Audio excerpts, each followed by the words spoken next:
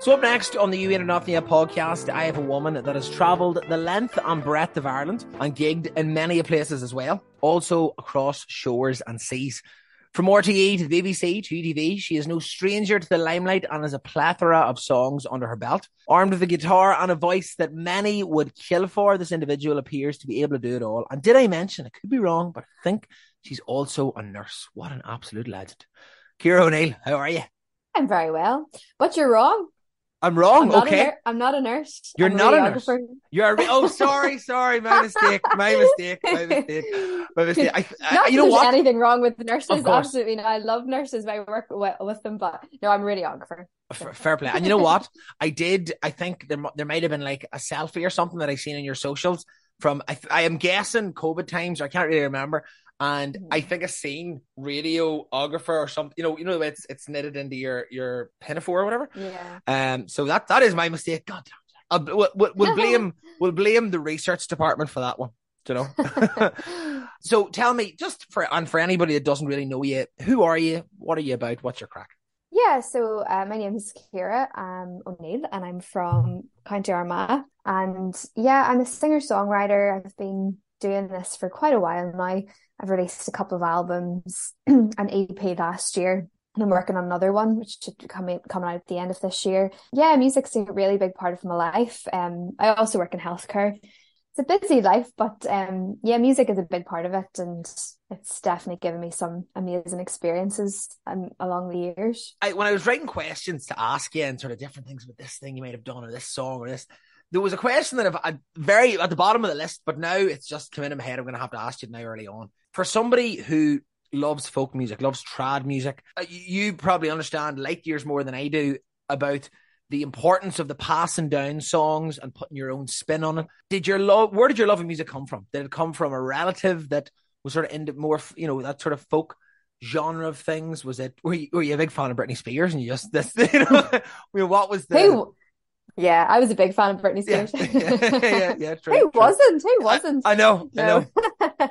No, I definitely music was a big part of growing up. I don't come from a particularly musical family, but my dad is a big music fan, and growing up I was always kind of immersed in music, and he was always listening to albums by John Prine and Chris Christopherson and all of the real country greats. Yeah. Growing up, so I would have always kind of had that, and then obviously a lot of like Irish folk music would have been kind of part of that as well. So a lot of that was in the house growing up. So definitely it was immersed as a young age. And then when I was in school, it was kind of one of those things where the teacher found out you could sing, so you were immediately forced to join the choir. If you had recruited. Any type of voice, you were recruited and you could not leave. So that was it. If you have any type of voice, and this is from primary school onwards, you have to be in the choir. And I actually got a lot of it. I think probably that was a huge influence as well. Just, learning how to sing and learning how to control your voice and, protect your voice and things like that. And I ended up going and getting classical singing lessons as well in school. And, I sang a lot of the songs like from the, different like musicals and, things like that. But also folk music, for Irish folk music, and some of the sean-nós singing, and those songs were always a huge part of growing up, and I still love them to this day. I think Irish folk music is just steeped in so much history and beauty, and the nature and the landscape, it kind of goes in with that as well, and I've just always really connected with that. I always tell people who are perhaps unfamiliar with sort of trad or Irish folk music or something in that bracket or in that very sort of multifaceted thing, that it reaches in and touches your soul. Would you agree with that? Yeah, like absolutely. I think any type of folk music does, no matter where it's from. Every country has its own version, and I think just because it's so old and it's ancient, it's passed down through like hundreds of years and generations, and lyrics change as it's been passed down through the generations and things like that. It's just always so interesting, and things like the landscape of the country it's from is seeped in, and just everything, and gender, and kind of how, kind of the male female relationship and that dynamic, and it's all there within those songs. Mm. And I think that's what's so special about folk music. I think I've seen somewhere as well that, and you, like many other creative people, keep a songbook. Is that correct?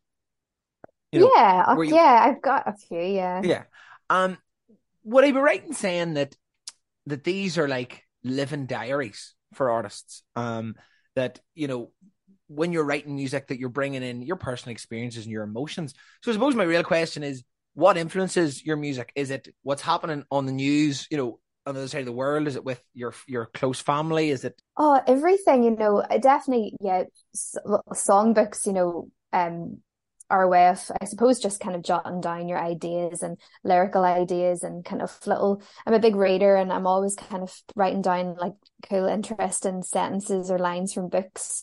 And I put that in my phone or in my like songbooks or whatever. And, just always documenting, and kind of, I think as a songwriter as well, you're always kind of looking at the world around you, and you're trying to find, something in the mundane. Yeah. I think the simplicity of that is really important. And I learned that a lot actually from going to Nashville, and kind of writing with these kind of career songwriters that they go and they sit and they're like, right, got to write 3 songs today, Yeah.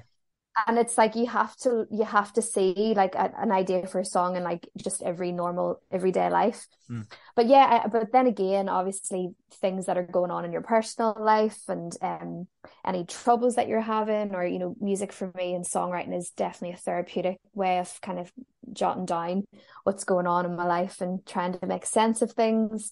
And yeah, and also, yeah, I suppose what's going on in the world as well. So everything and all of that, all of the above, it all kind of finds its way. And it's just a matter of you looking at the world in a way that you're able to see kind of beauty in it, Yeah. and something that you could potentially make something from nothing.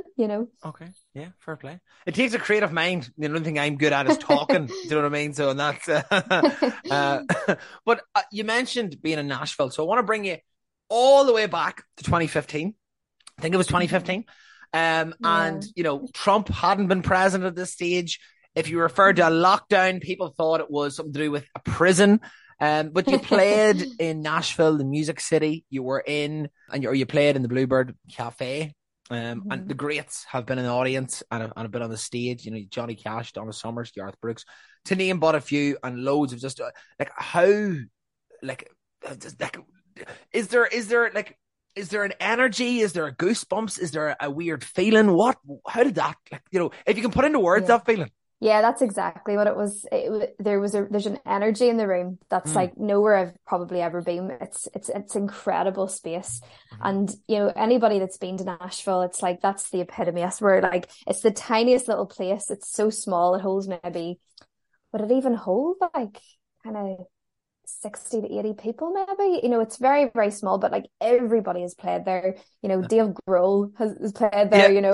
Everybody is, and it was just incredible to get the opportunity to play there, like a few times. And they do in the rounds, so you're kind of in the middle of the crowd, so the audience are kind of sitting around you, and you're just in this little circle right in the middle. And how does that feel? The song around, it's really intense because you're there you're up there for the whole of the show. So you say the show is an hour and a half, you're there like in the middle of it for the entire time. And I was working with a publisher out there, and I got the opportunity to do an in the round with a few of the songwriters from this publishing company. And it's so funny because they go in and they're like, so I've had, this was a #1 hit for Randy Travis, and this was a #1 hit for Garth Brooks. And there's me sitting there going, so I wrote this song in my bedroom about a year ago. And so I felt in one way, very out of place, and almost that like imposter syndrome. But on the other hand, I was like, wow, like what an experience to be here, and to feel like I'm here, and I deserve to be here. And it's like, it just was a really lovely experience, and everybody was so friendly, and it was just, it was a really lovely moment actually. Looking back, I just, I'm so grateful for that opportunity, because it definitely made me feel like, yeah, music is something that brings so much joy into my life, and just really incredible life experiences that you just wouldn't get any other place, so it was a really fun time. Fair play. I'm very jealous. Like I'm so Yeah. even just to be in the crowd, or just to be surrounded by talent, and Yeah. it for me, I just think it's quite mind blowing. But I want to sort of get into some of your tracks. And now I'm rebuilding, although I'm desperately sad. So the final words from the first song from your debut album, Ebony Trail. Ooh. It sounds to me there's an acceptance.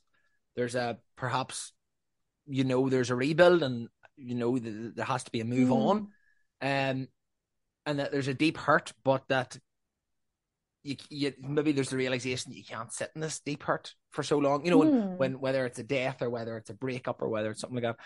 So without putting words in your mouth, if you're happy to tell me what the song's about, is there? Yeah, gosh, you did delve into the archives, didn't you? I mean, after my first debacle, I was not going to come ill prepared to this. Yeah, it's so funny when I look back at that album, The Ebony Trail, as a whole, and particularly that song as well. That song was, it was the title track of the album, and I definitely look back. That album for me was like pure kind of healing. It was just at a time in my life where I was just going through a really tough time, and music was the only thing that I could kind of use to help me. It was the one thing that I could really use to kind of just drag me back out from where I was. And I went into the studio and I just started recording, and at that point I had no intention of releasing any of those songs. Like, it was a pure just therapeutic experiment, really, and I wanted to go in and just, I suppose, just kind of put the songs down and record them in a way that I could kind of work around in my head. Just, I always wanted to kind of work in a studio and you like have strings, and I just really kind of like lay down this like really creepy little world that I was kind of, I suppose, living in at the time. Like, I was just living in a pretty dark place, and in my head, and I used music to kind of help me, come out of that, and it really worked, and it helped, and my life is like completely and utterly different now. And I didn't expect to release that album, but people were hearing it and were like, you should put these songs out. Like, they're really good, and there's a lot of potential there, and I think people will like them. And so I did put it out, and I was quite uncomfortable because the songs are quite raw, and like some of the lyrics, they're quite, like putting a word like desperately sad in a song, you kind of when you realize that you're going to actually have like people hearing it, I might have thought differently about some of the like the lyrical choices. I suppose that was the kind of the song that was just what I was feeling, and like it's true, it's like I definitely just felt like I was being honest in the songs, and like my parents were kind of like, is everything okay? Yeah. They heard it, Would you like to tell us anything, or would you like to have a conversation? Okay? Well, I mean, like, obviously they knew that there was stuff going on, but But it was an experiment in the studio, and I ended up releasing it, and I'm so glad I did. Some people still like contacted me about those songs and say, oh, I really like that, and I don't really play those songs live anymore because I don't connect with them the same. I'm just not in that place, and I just don't feel like I want to play them live. Sometimes I would kind of think about maybe going back, but and kind of relearning them, and maybe trying to change them a little bit, but I kind of feel like it's there. It's there. Yeah. And it's there. If people want to listen to it, go and listen. And, I don't know if I'll ever play them properly live again though. Well, thank you for sharing that. That was lovely. It was really nice, I want to go into 2018, and you released the album Arrow. Okay. I'm correct in saying that, yes? Yes. There you go. I was second guess myself here. Doing well. The second track, Hurting, Beautiful, beautiful track. Thank And you. now, I gotta ask you, are you a fan of John Lennon? John Lennon. I John mean, yeah, Lennon. he is. I'm a fan of John Lennon.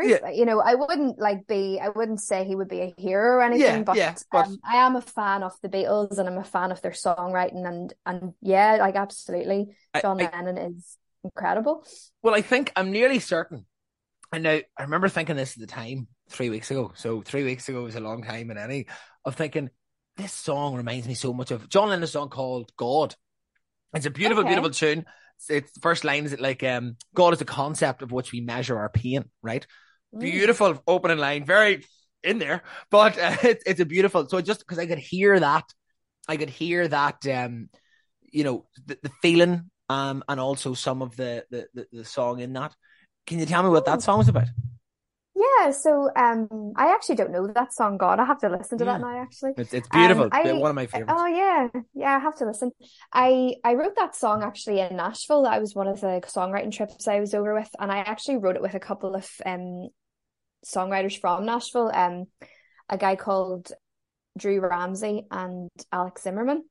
And we were just kind of throwing out a few ideas and I had kind of come up with the first couple of lines, I think, and you know, we ended up like kind of just hashing out like an idea, and it's basically from the perspective of someone who realizes the other person wasn't the problem, and it's that, I suppose, that self-awareness in the song where it's like, and I definitely I definitely was feeling that, and I could understand where it was coming from and things like that. So, you know, I think a lot of the times we tend to put blame on the other person and whatever in terms of like relationships or breakups or anything like that. And I think sometimes it is important to just look back at yourself and, the things that you contributed as well. So from the perspective of when you realize maybe you weren't completely innocent and Yeah, all. I'm maybe currently going through something like that myself at the moment. So Okay, before this turns into a back and forth therapy session. there we go. But yeah, fair play. Well, again, thank you. To move on to, I suppose, last year, you get nominated for RT Radio 1 Folk Award. I'm trying to like put into words how I feel this stuff. It's like it's just. I know on an audio platform what I just done doesn't help at all. But for anybody that's listening, it's like, just like elevating or something, but like nicely. Yeah. If you know the way you see, do you know the way you see a feather dropping to the sky and it goes from left, right, left, right? If you imagine that, but on the opposite, going up the way. That's the way I Okay. feel La Lune is. Oh, that's lovely. Like, first of all, how did that feel to get that recognition, to be nominated? Yeah, so I mean, the RTA thing it was an incredible experience. I got nominated for Best Emerging Artist, and it was a surprise. I didn't expect it at all. Right. RT had been very, very good to me. The last couple of singles they played them quite a lot on their shows, and La Lune was included on the RT recommends list for a while, and so RT were very, very good, as have Radio Ulster. Like the two stations in particular have really supported me. So yeah, to get that recognition it was lovely. And it was just nice going down to the ceremony and just seeing the buzz about the place, and I guess just kind of it was that I did feel a imposter syndrome coming through, that whole thing about the Bluebird Cafe I was saying, that imposter syndrome where you're like, oh, do I deserve to be here? And then I actually, I heard a quote around the few days before the ceremony, because I was kind of thinking what is going on? And somebody had said, if you get invited into the room, you deserve to be there. Yeah. And I just thought that actually was like, okay, I've been invited, so I just have to go with it. And it definitely had helped, and it was lovely. But at the end of the day, I don't do this to be nominated or to get any awards, music is just a part of me now. And it's like, whenever you get recognition, it is really, really lovely, but it's not the motivation, No. And the La Lune song came about, I wrote it a couple of years before one really, like, it was a really late night and my neighbours were being melters. They'd come in from a night out and they were being absolute melters and I couldn't sleep. And I just started writing this song. I was actually doing a show based on all Moon themed songs. Right. And we were doing it was like a cover show. It was with me and Anthony Toner, Matt McGinn and John McCulloch. And we were doing a night of Moon themed songs. Right. And I kind of had the idea I'm going to write a song. Can I jump in and ask, did anybody sing Man on the Moon by R.E.M.? No. I don't think so, no. Like No Jacket was a stripped back, beautiful folk night, not, Yeah. It was really lovely. It was really, really lovely. But I wanted to write a song I just wanted to write something myself for it. So La Lune came out and it literally came out in about 2 hours. It was one of the quickest songs I've ever written. And I guess I like to think of it as this little kind of song about, with some life advice. The kind your granny would give you. Yeah, you know. Yeah. I like it. I like it. Yeah. Fair play. Fair play. You have a lot of songs. You've penned a lot. We can't go into every single one of them. Do you know what I mean? We're on a limited time here. You know, I've wasted enough of your time. Not at all. But do you have a favorite? I always wonder, do artists, you know, do they have a favorite song? Because, you know, if somebody keeps coming up to you and saying, oh, that track single you released, you know, it might get boring, you know. But is there a favorite track of yours, like, you know, something that you would feel very comfortable maybe go back and listening to yourself or playing for somebody? Yeah, I mean, I think probably, you know, I do really enjoy playing La Lune and Hurting, you know, on my normal my sets. And I have a new song actually. I have just 2 songs. So Arrow from my last album, that is like probably one of my favorites because I felt I was able to capture what I was feeling that time. I was in Nashville. I'd gone over on a whim, didn't really know anybody out there. And I wrote this song and it was just about like following your heart or following your arrow. And it might sound a little bit cheesy, but it was that kind of feeling that no matter where you go, you're going to find somebody that you connect with. Yeah, you know what I mean? Yeah. And it was just that, like, just to have that trust and that belief in yourself and you can't really go wrong. So that's definitely one of my favorite songs of my own. And then I have a song it's coming out. I'm going to be releasing it as a single this year, and I wrote it with Kieran Lavery. He's an incredible songwriter from up here. He's absolutely brilliant. We wrote this song. It's called Mother, and I feel like that is definitely up there with one of my favorites that I've written. Yeah, I'm excited for people to hear that. That'll be coming out soon. Fair play. I'm excited too. To know. As I mentioned earlier on, John Lennon has a song called Mother as well. Fantastic. Oh, jeez. He's going to be suing me. Well, actually, he won't be. He's not coming after you. Yeah, I think possibly his estate may sue me or something. His estate may sue me. Well, I suppose you know we're sort of coming towards the end here. I want to 2 things recently. I seen number 1, you were at Lancome the other night. How was that? Raging I wasn't there. It was so good. I had been trying to get tickets for that for months because it was sold out. And I eventually managed to get one on Marketplace, Facebook Marketplace, for double the price. My friend Zara, her sister Charlotte, like met a man in a camper van in Mahara, got that ticket for me. So thank you, Zara. Thank you, Charlotte. So yeah, I did get the ticket. It was amazing. It was such an amazing venue or amazing concert. The crowd was very noisy though. The audience are quite noisy, unfortunately, which I'm sure there's been a few kind of comments about that. Yeah. But they were very gracious and they played a blinder. They're brilliant. Sometimes when you go to like a session, you know, and we'll use like a pub for example, and you know, somebody's gonna, you know, play like, I don't know, Mary and the Soldier or something, or Lakes Upon a Train or something, you know, something that's tunes that everybody know, but you want a bit of silence because you want to hear it, you know. It brings you back to the Fla a few years ago. Where were we at? What Fla was that? But we were at the back of this GA club and this old fella got up and he started singing a song, which I haven't heard anybody sing since then. The song was called In My Father's House. It was a beautiful track, and because there was like 3 or 4 generations out in that smoking area, and it was pretty, you know, so I can completely understand where you wanted to hear the music, or you wanted to hear, you know, and that can sometimes sort of affect old vibe. But anyway, You also had a gig in the Sunflower, and I was so hoping. Yes, am I correct in saying that? Yes, I that's was right. so hoping Yeah, that I that was was going to just get to yesterday. that, and that was yesterday. However, my day was spent serving food to my Indian housemates. They'd never had mussels before, so I had to. Oh, right, okay. I had to treat them. I had to treat them. How did the gig go? Oh, it was lovely. It was really nice. The Sunflower is one of my favorite Brilliant. places to play. It really Yeah. is. Like, Yeah. I've done quite a few shows there. I did a couple of headline shows there last year, and yeah, it's just such a nice vibe. And it was an afternoon show yesterday, and it was just lovely. We kind of had it was myself, Connor McCann, and Miles McCormick, and it was just a really lovely little like folk show. And yeah, it was nice. It's such a Enjoyed venue, it. isn't it? Like, Yeah, really is. okay, well, I suppose before I let you go, we'll have to give you the quick fire round. Everybody gets the same questions, or thereabouts.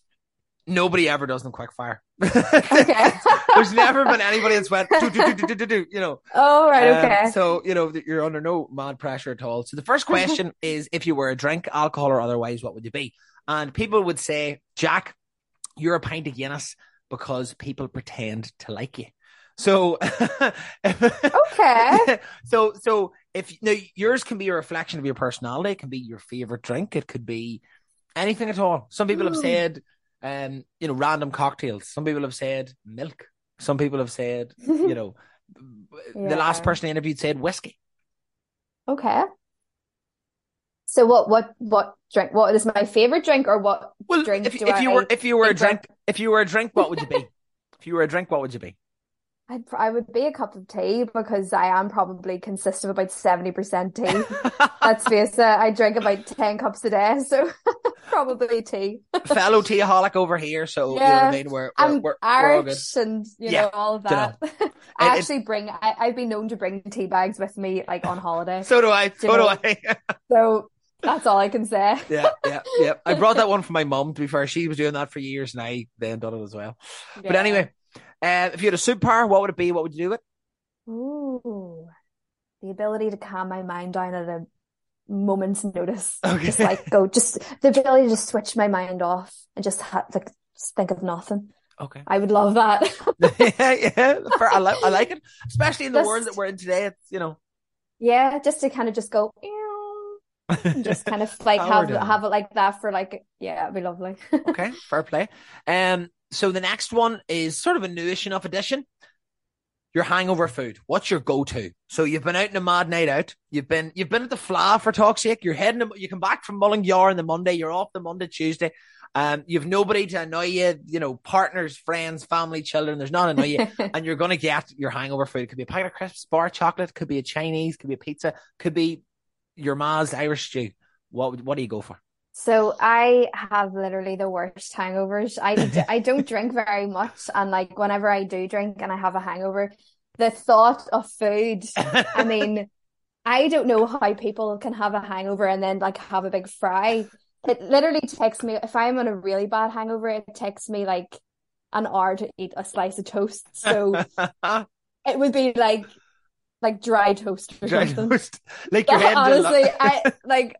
Honestly, I cannot, like, I just don't understand people who have hangovers and then go and eat a Chinese. It's like, what? Like, I wish I was like that. I'm so not. I'm like, no. Okay, fair enough. I love it. That's why I don't drink very much. Yeah, fair. You can go on a date with anybody, living or dead. Doesn't have to be romantic, but if it was me, it would be romantic. It would depend. You know what I mean? I'm sure I'd find somebody. Who would it be? Where would you go? What would you do? Oh, gosh. I mean, that is a tough one, actually. I mean, I'm a huge fan of Glenn Hansard. I think he's one of the best songwriters, and he seems like somebody who's such good crack. Yeah, genuine as well. And I think that you could actually just have like a real good, like have a drink with him and just like have a really good conversation. So I would think maybe Glenn Hansard. I think he'd be somebody you'd have a good crack night with, you know. Good answer. I'm here for that answer. I'm here for that one. The final question, the quick fire round. I have a magic ball in front of me. Instead of Mystic Meg, it's Mystic Jack. I haven't got a name for that yet. So you can play anywhere in the world. You can be the headliner. You can be at the bottom of the card. It can be a festival. It can be an intimate gig in the Sunflower.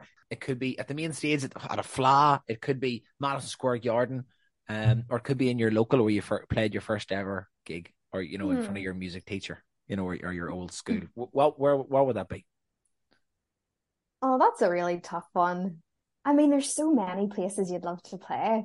For me, it wouldn't be like, like Wembley or any of those type of performances. Do you know what actually would be really fun if they brought back Auntie Annie's? Yes. Yeah. I've never experienced it, but apparently it was Auntie like an Annie's. institution. Oh my God, Auntie Annie's was the best place ever. And I played my first gig there. I saw that was where all my first musical live experiences came from. I met all loads of friends there. Oh, that was definitely, and now it's still there, but the building's there, but it's had about 5 different names since. And it would just be so cool to go upstairs and play a gig upstairs in Auntie Annie's. Remind me where it was. I'm not familiar with Dublin Road. It's in the Dublin Road. Right. I'm not sure what it's called now. It was called the Bar with No Name, possibly? Oh, yes, I know where it's at. And it's then now it was 5 points. 5 points, yeah. 5 points. And I haven't been in it since it's been called 5 points. But yeah, it's still there. The building's there, but I don't know what it's like inside anymore. But yeah, I have so many good memories of Auntie Annie's. Yeah. Fair. So, Well, look, that would be fun to play there again. yeah, I like that. We've been nostalgia as well, We've been nostalgia. Yeah. So, Ciara, before we let you go, plug everything you have in terms of your socials. Where can people find you? Where can we listen to you? Any upcoming gigs? All the usual crack. So yeah, everything on social media, just Ciara O'Neill Music. And you can find me on there. I'll be releasing some new music this year. Working on at the minute, with a new EP and singles, and so definitely check out all the socials for those and any upcoming gigs. I'll be posting there as well. And yeah, no problem. It'll all be up there. Well, thank you very, very much for chatting to me. Thank you so much for having me.